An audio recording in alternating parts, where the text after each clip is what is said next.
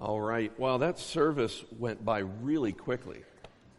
I was enjoying it, got too much into it, and then I realized it's time to preach. So I think in the new year, we're going to try to get some times maybe on Sunday nights when we can get together and just sing together. And hopefully that would be a blessing for you all. I invite you to turn your Bibles to Romans chapter 9. Romans chapter 9. By the way, if you've never experienced a worship service at Colonial in the front of the church, you don't know what you're missing. I invite you to come on near the front in the first few rows. You have to fight me for my seat, but man, I'm just encouraged every week to hear you sing. When you were singing, Jesus paid it all to Him I owe. Sin had left the crimson stain; He washed it white as snow. Man, I was just so encouraged to hear you sing that with joy, and to be able to hear the congregation with one voice exalting the God who was able to forgive all of our sins through Jesus. So I invite you to come on and join us. Now, don't do it right now, but I invite you to come in the front and join us as we hear that and be encouraged in that way. My heart's been encouraged to see a new wave of families and individuals who are interested in joining in along with us at Colonial. To me, it's inexplainable by our efforts and because of our sinful imperfections as a church, but this is God's doing, and we take that as a significant stewardship opportunity to think about how some new families who are coming or some new individuals can be a part of our church and use their gifts in our assembly to try to reach the world around us for the gospel of Christ.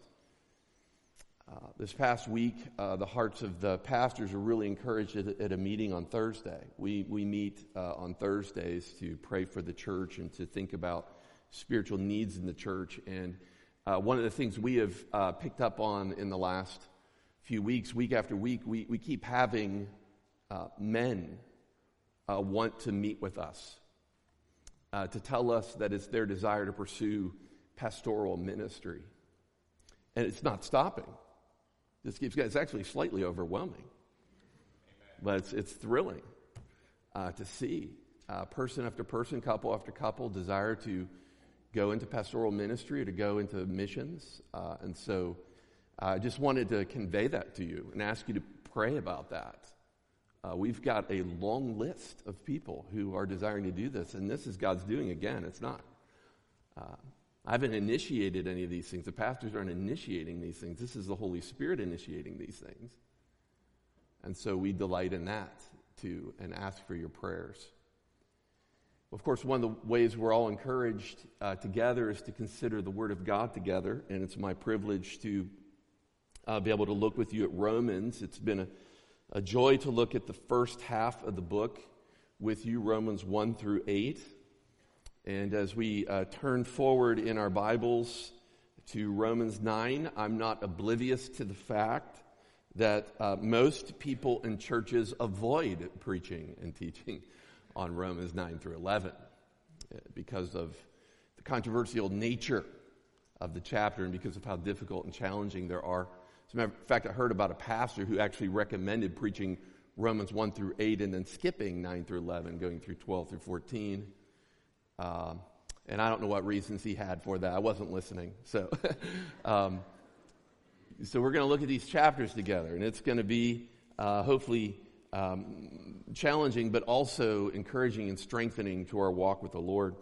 I wonder how many of you have ever heard preaching through Romans 9 through 11. Now, if you've been in this church, I'm sure Pastor Daniel before me preached on it, but it would have been years ago. I know we're kind of in a transient culture here, so I just wonder how many of you have ever heard preaching and teaching through Romans 9 through 11. And so it will be our privilege and joy to do this. Having said that, I know the chapters are quite challenging. Matter of fact, one New Testament writer, author who's well known for his views on the book of Romans said, everything about Romans 9 through 11 is controversial. In another place, he explains that many people give up in the middle chapters of this book, Romans 9 through 11, because he says they see Romans as a book with 8 chapters of gospel at the beginning, 4 of application at the end, and 3 of puzzle in the middle. Okay, now, by God's good grace, our family's really into puzzles right now. At least some of us in the family are. Over Christmas break, we got a new table, so we were doing puzzles around the table. And it was fun for me to see our different children, even the differences among twins, in how they respond to puzzles. Some people love them, others barely tolerate it. Now, I'm not going to say much more about our family, but you could ask Levi if you have any questions. He doesn't mind getting into trouble. But just to see the differences, to put together a puzzle, of course, requires much patience and perseverance and skill. Well, Romans 9 through 11 is like a 10,000-piece puzzle. You need wisdom and patience and perseverance, and most importantly, you need spiritual illumination. You need the Spirit to open your eyes to behold and understand these things. So if it being so difficult, you might ask the question, why? Why should I even care? Why should I even try? Pastor, if you're saying it's so hard, why should I tune in the next several months? Well, first, it's in the Bible. Enough said, right? But I'm going to give you another one. I'll remind you what our founding pastor used to say. Pastor Keith, he says, if you get Romans right, you get the whole Bible right. And I think the point of the statement that he was making about this book, and perhaps even these chapters, Romans 9 through 11, is that these chapters contain some of the most significant theological matters found anywhere in the Bible that affect the rest of Scripture. And so, as we look into this, we're going to do it a bit differently than we have before, okay, at least in recent sermons, okay? So what I'm going to do this morning is I've taken two sermons and I've boiled them into one, okay? Now, don't get too nervous. I've tried to streamline it a bit. What we're going to do at the beginning is I'm just going to take some time to overview the whole section. It's going to be very quick. I'm just going to remind you the big pieces that are here. And we're going to do that because this is a big book, and it'll take a big set of chapters. It'll take us a long time to work through it. The way I've got it worked out, it's going to be 16 Sundays, 16 sermons through the book. So please be praying about that. But we're going to look at the different parts. We're going to overview it. And then we're going to consider briefly this morning Paul's reasons and goals for writing Romans 9 through 11 before we look at the first 5 verses of Romans chapter 9. So that's my goal. I want to do all of that. And so we're going to start by reminding you of the significant blessed chapters of Romans 9 through 11. So you ready? All right, at least nod your head or something. We're ready. I heard it, at least one yes. What are these chapters about? Okay, well, if you could answer that question in different ways, right? What are Romans 9 through 11 about? You could answer it in long sentences. Let's try one word. Okay, the one word is found near the beginning of Romans 9, verse 4, where Paul begins, they are Israelites. So the one word answer for what's Romans 9 through 11 about, it's about Israel. In Romans 1, verses 16 and 17, you might remember that Paul gives a thesis for the whole letter. He says that the gospel is God's power for salvation to everyone who believes, to the Jew first, and also to the Greek. So Romans 9 through 11, these chapters explain to us more what Paul means when he says that the gospel came to the Jew first, and then to the Greek. He's kind of filling that out. I had the privilege of surviving a PhD program in Australia. And in that program, I was introduced to all kinds of different biblical scholars. One man's name was Michael Bird. And if you've ever met him, you would never forget him. He's a short little Australian with red hair. He's got a funny wit. He's sarcastic. He likes to make fun of people. Matter of fact, you know he likes you when he's making fun of you. At least that's what I kept telling myself. He also has a commentary on Romans. And in Romans 9, 10, and 11, he says you could summarize it this way. It's about Israel in the past, Romans 9, Israel in the present, Romans 10, and Israel in the future, Romans 11. And I think that's mainly right. Mainly. And what an important time to consider a subject like this, right? I was just thinking there have historically been only a handful of times when perhaps it could have been more important for us to think about God's chosen people, the Israelites, in a proper way. Today they experience much hostility and animosity, not only from Hamas, but also all around the world and even in our own country. Yet these chapters make it clear that the nation of Israel retains a special place in God's heart, so much so that one day he will send a deliverer out of heaven to rescue or deliver them, as we'll see. So in God's good plan for our church, we're going to be spending time over the next 4 months thinking about Israel and God's working and plans with them and how the nations are involved as well. As we think of Romans 9 through 11, near the beginning of these chapters, Paul begins by saying that the problem of Israel's rejection is not with Israel, or is not with God. Look at 9:6. This is where I'm just going to just remind you of a little pieces here. 9:6. It says, "But it is not as though the word of God has failed." Okay, so the problem is not God. The problem is with Israel and her disobedience. He then explains in the next part of that verse that not all who descended from Israel belong to Israel. And to make more sense out of these things, the Apostle Paul keeps using illustrations about God's children from the Old Testament. He uses the illustration of Isaac and Ishmael. Remember this? Isaac and Ishmael. And then he turns to Jacob and Esau, who I heard one preacher say today they were womb mates. I thought that was pretty interesting. Jacob and Esau, to show that not all descendants of Abraham and not all descendants of Isaac were actually a part of God's people. That leads Paul to ask a very common question for him in Romans verse 14, 9:14, what shall we say then? And he asks that question, is there injustice on God's part? Again, he's dealing with the question, Israel's been rejected, they're sinful, and it doesn't seem that God's fulfilling promises to them is the problem with God.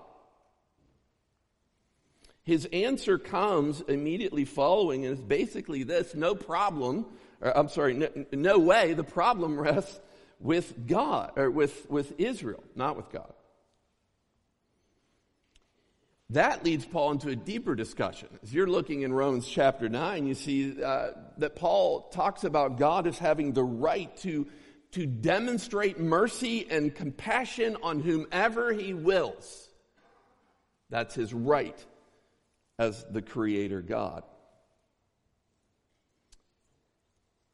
He then considers that God can do what he wants with, and he describes vessels. He uses another metaphor. He talks about vessels fitted for wrath and vessels of mercy. Remember these parts of Romans 9 through 11? You remember? You probably have some big questions about some of these things, like when he says about Jacob, he says, Jacob have I loved, Esau have I hated. Does that leave you with any questions? Yeah.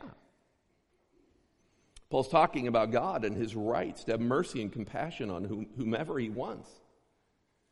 To this, Paul brings in a host of Old Testament passages in Romans 9 through 11, so that a third of Paul's citations of the Old Testament are found in these 3 chapters. You'll see it over and over and over again. He keeps bringing the Old Testament to bear and tell us what it means regarding God's right as a sovereign creator to do whatever he wants. And he uses illustrations like the potter and clay illustration. Remember this? As you've been reading through Romans 9 through 11 in preparation, he uses the illustration of the potter and the clay. He says, doesn't the potter have a right to do with the clay whatever he desires?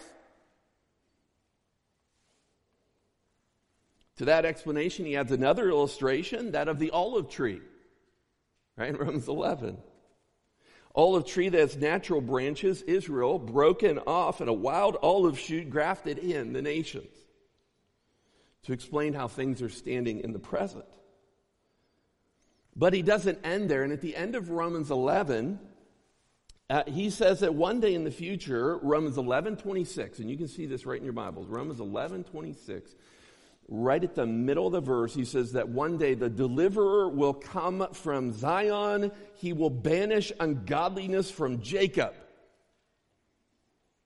For Israel. He's talking about the future. He says one day a deliverer will come down out of Zion and deliver the people. And this will be the time when he takes away their sins. 11 verse 27. This is a time in the future when all Israel will be saved. We'll talk more about that when we get there, in however many months it takes.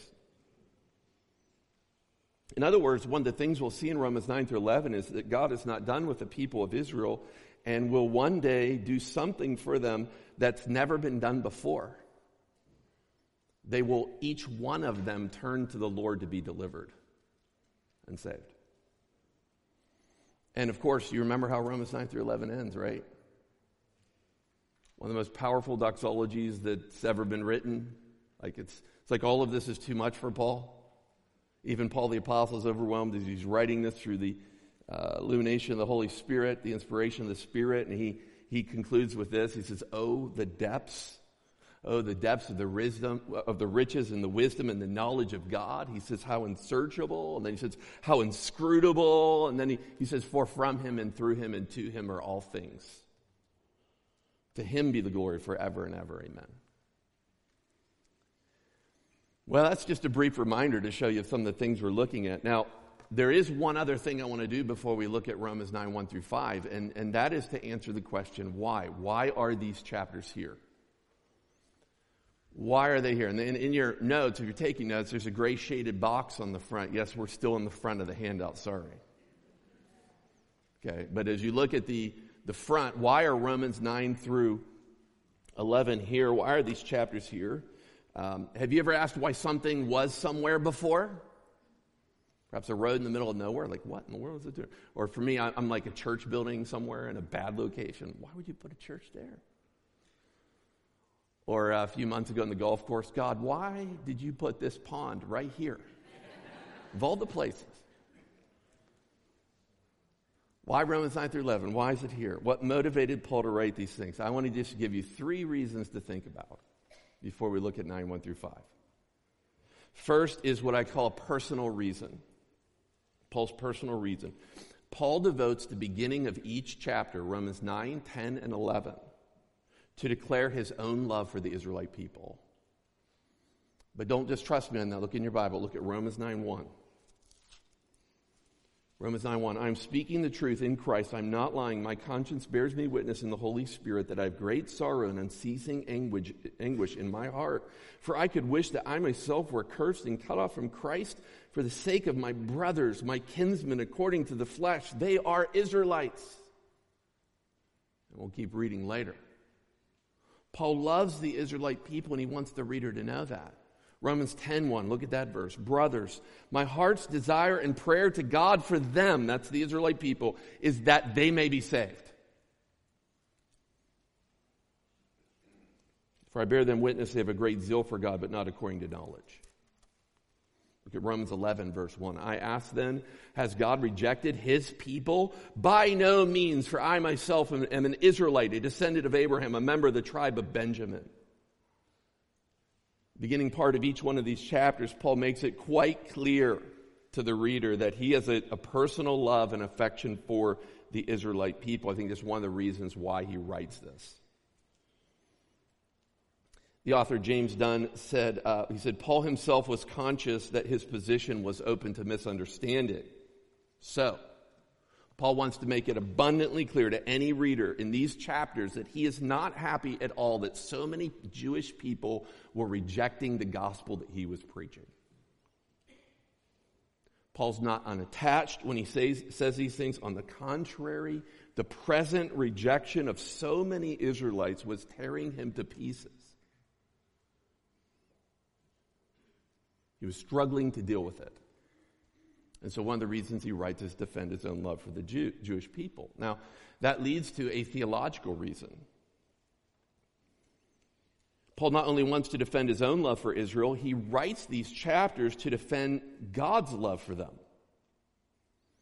And I think the theological reason presented before you on the slide behind me is closer to the heart of the chapters and explains why they're where they're at in the book.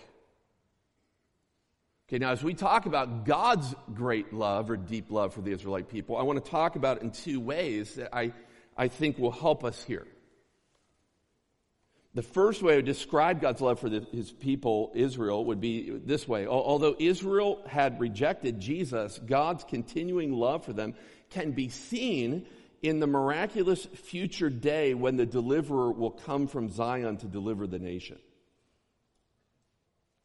I said before, as we are just overviewing the book, just very briefly, it says God's not done with Israel, the people of Israel.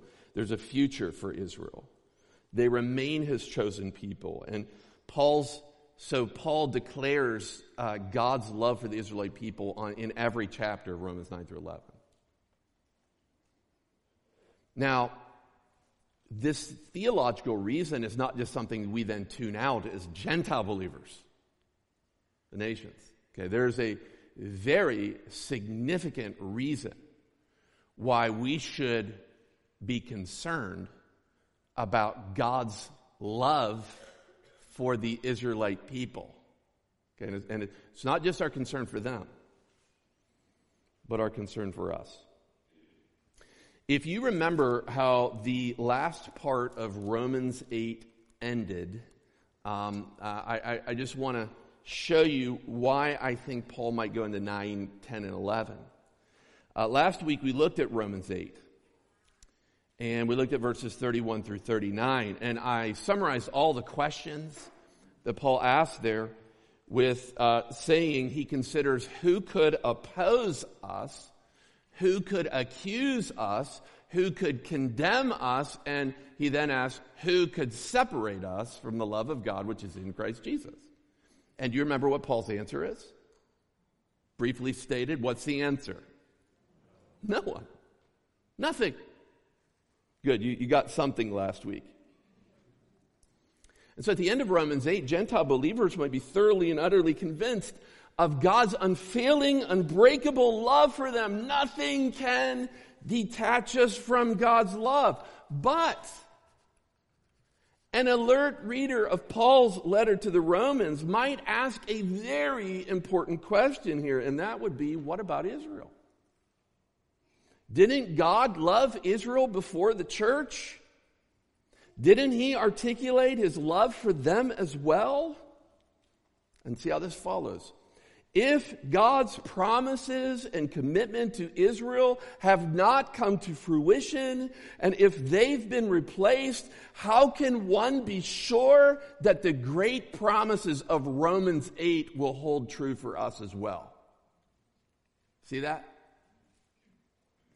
Now, let me use an illustration in case you can't figure. You remember when you were a child? Now, I'm an only child, so I have to use my imagination on this. But you remember when you were a child? One day your mother came into your room and she brought you a whole host of things from your older brother or sister. It was a great day. All these new, slightly used clothes.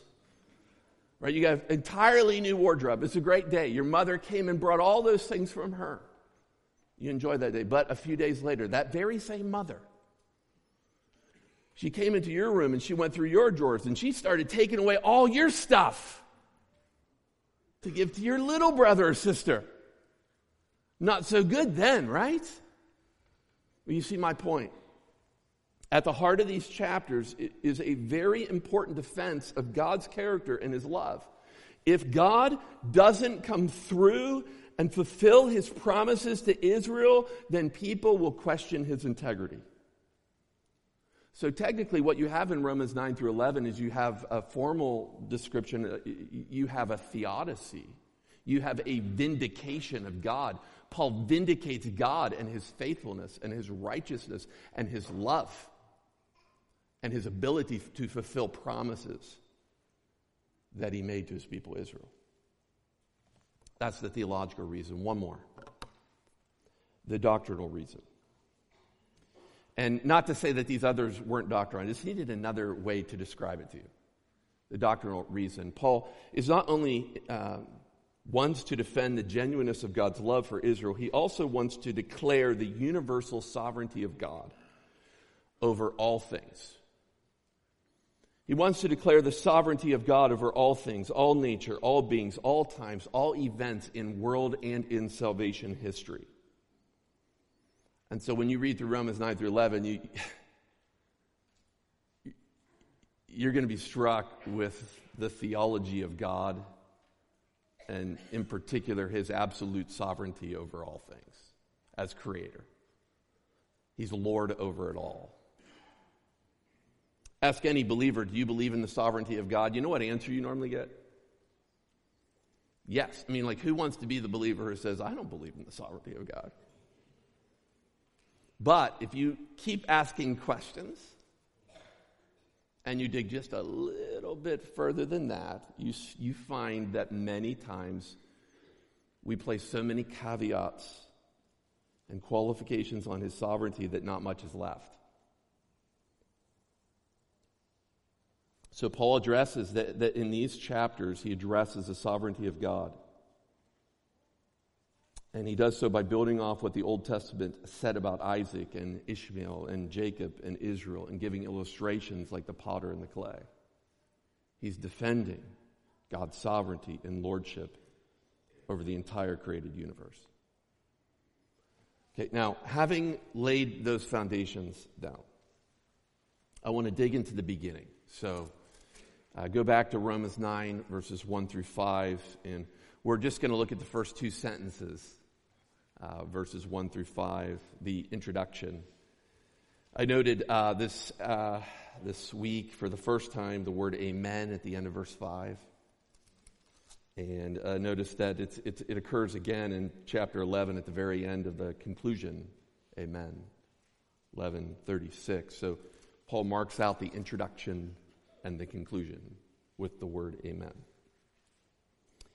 Now, in this introduction, verses 1 through 5, Paul is not just setting up everything with preliminary and background information, but he's filling these verses with his sincere and strong feelings and descriptions of his sacrificial love for the Israelite people.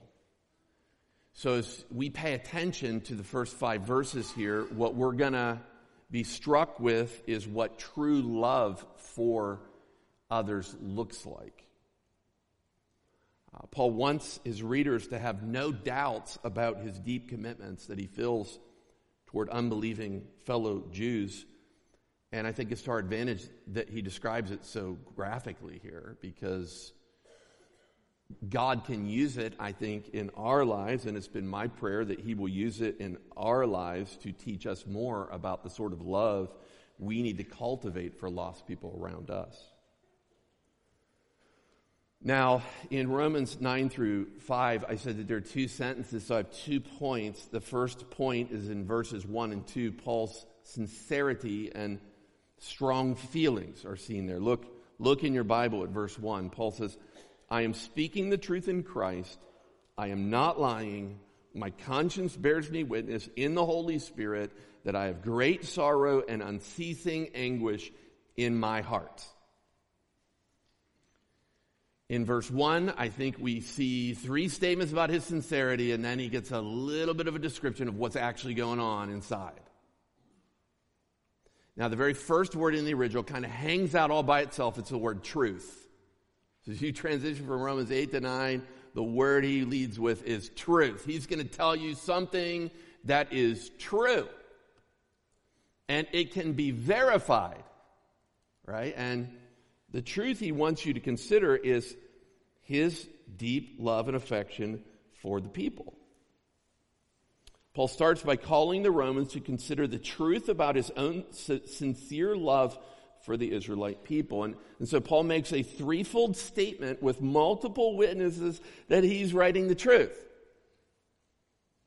He first says that he's speaking the truth in Christ. He says he's functioning in his union with Jesus. This is a way of saying he's not speaking independently when he's writing Romans 9:1 and 2 about all these feelings and affections he has for the Israelite people. No, it's Christ is with him, testifying to this. I'm speaking the truth in Christ. He adds to this the testimony of conscience. You know what the conscience is, right? The internal component of our being that monitors our conformity in actions, our conformity to moral standards. If you study the scriptures, of course, you know that the conscience is fallible. It can be wrong. It can be off. It can be uninformed. It can be wrong. But that's not the point Paul's making here with conscience. Here he speaks of the positive value of a clear conscience. You see, Paul's conscience was monitoring his thoughts and actions and reporting the truth of what he's saying back to himself. As a matter of fact, if you look closely, Paul adds something even to the testimony of his conscience. He had something important at the end of verse 1. Right? I'm speaking the truth in Christ. I'm not lying. My conscience bears me witness. And here it is, in the Holy Spirit. So Paul says his conscience, and what his conscience is saying about his love for the Jewish people is, one commentator said, certified by, another, informed by the Holy Spirit of God. You see, the Holy Spirit also bears witness to the deep affections that Paul has for the Israelite people. And so what follows in this passage, you can be assured these are genuine feelings that the apostle has regarding the Israelite people. He's genuine. He's telling the truth.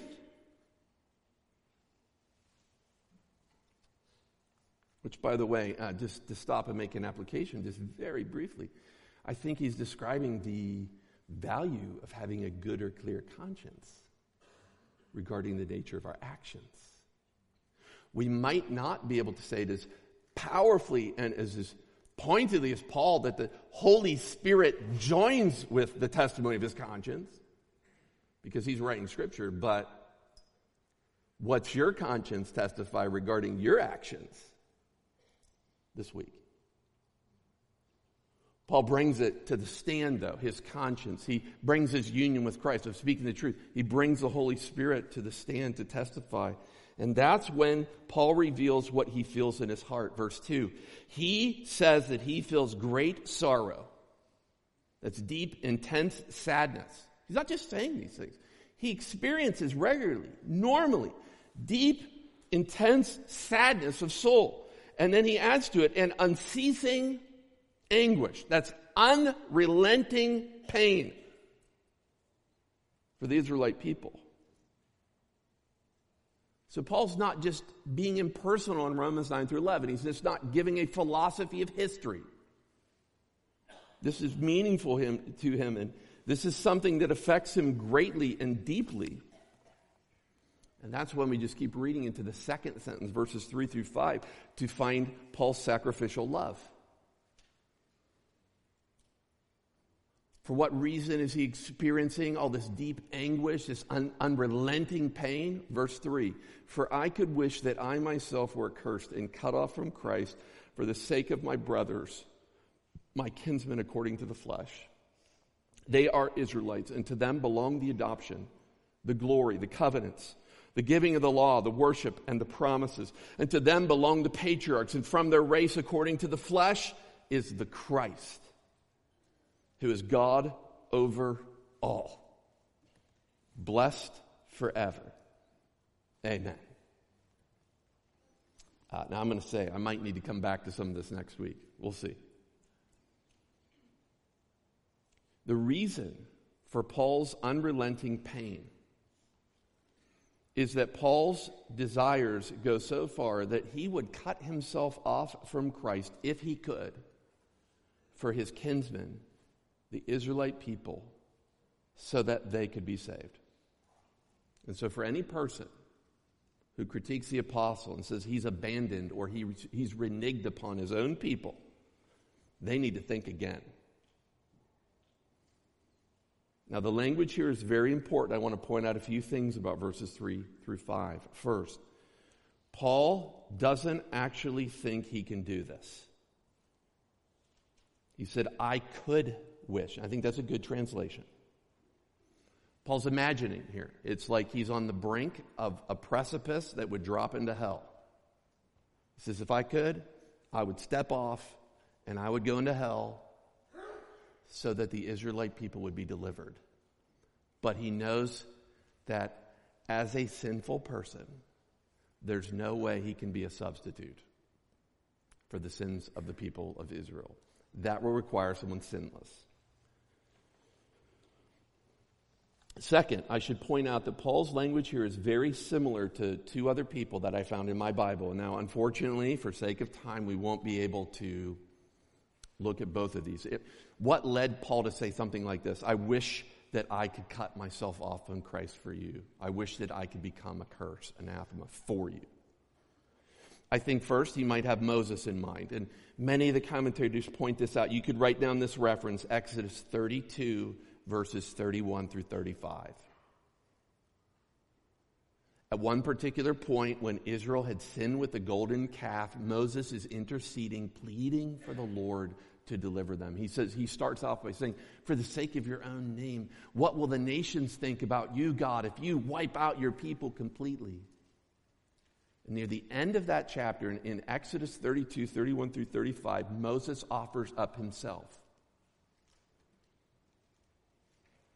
as a punishment, as a person, as a substitute to take the punishment for the people. Now, God does not take him up on that offer.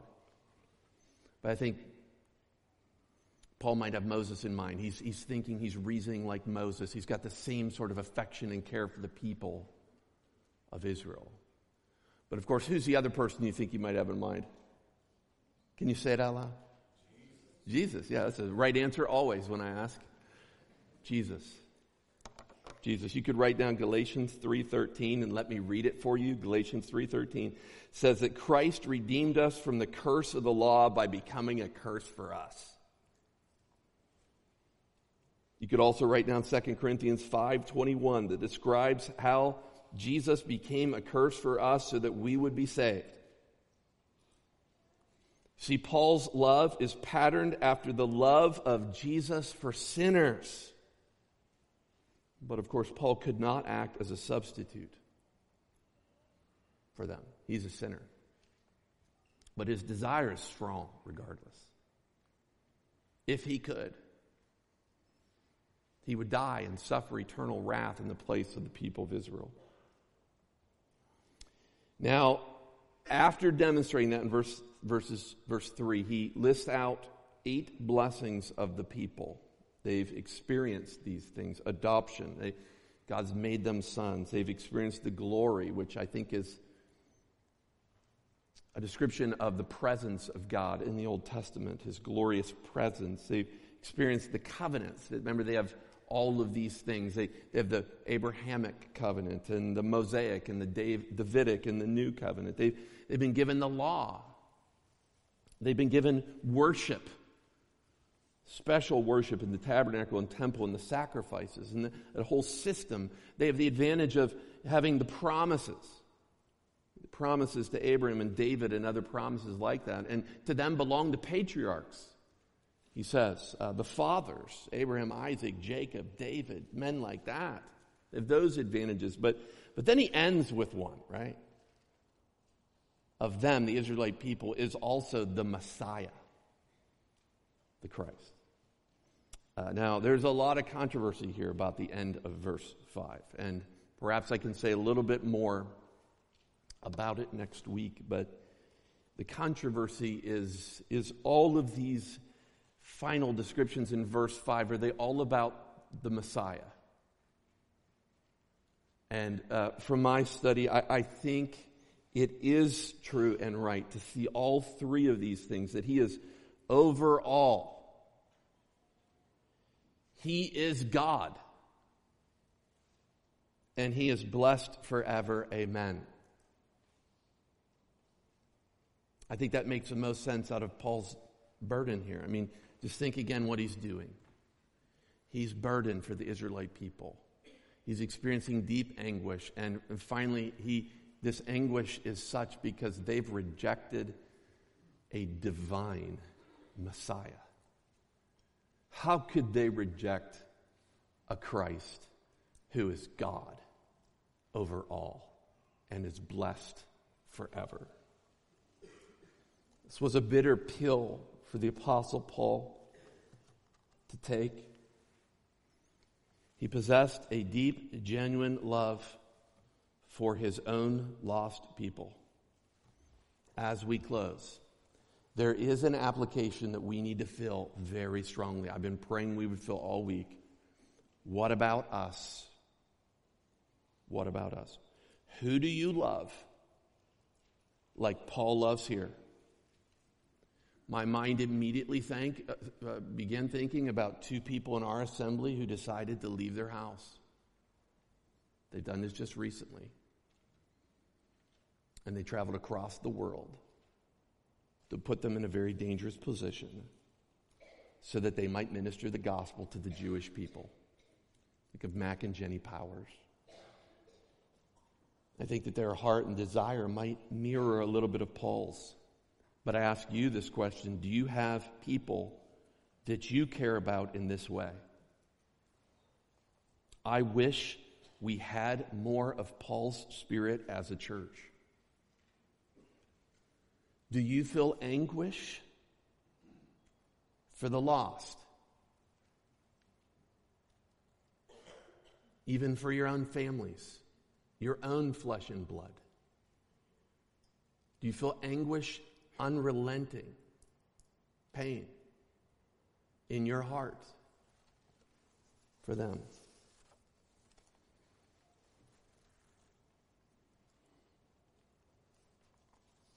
Like me, perhaps many of you don't have much family in this area. But are they completely out of your mind? Do you care about them? Do you believe that they're damned because of their sin? Do you have unrelenting pain and concern for them? Now, I know some of you do. I've talked with some of you about this and your great love and care and concern for your children. There's one particular man I think of every time I ask him for prayer requests. He always mentions his son. Every time. And as a pastor, I've wrestled with, what do I do? He seems to be in so much pain regarding this. So much anguish is such a thing is hard. And there were times when I wanted to make him feel better.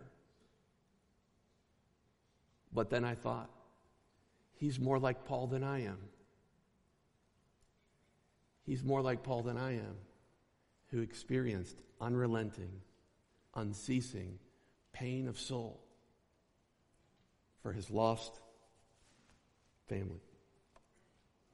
Let's cry out to God to cultivate a love for our own families and our own nation and his special people, Israel, in our hearts today. Let's pray together.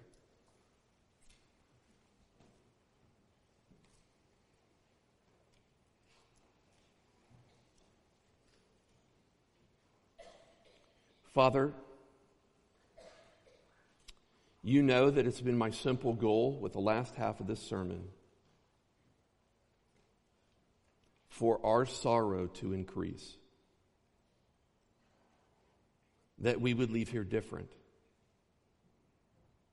under a lasting concern for our families and our fellow citizens who do not know Jesus. And so, Father, I ask you one more time, as I've been asking this week, press this down upon us so that we could speak of our own heart's desire, our own conscience testimony, our own deep and unrelenting burden for the lost. Father, give us this deep sadness and then turn it into zeal that communicates the good news to others. And use it, we pray, all in the power and in the name of Jesus. Amen.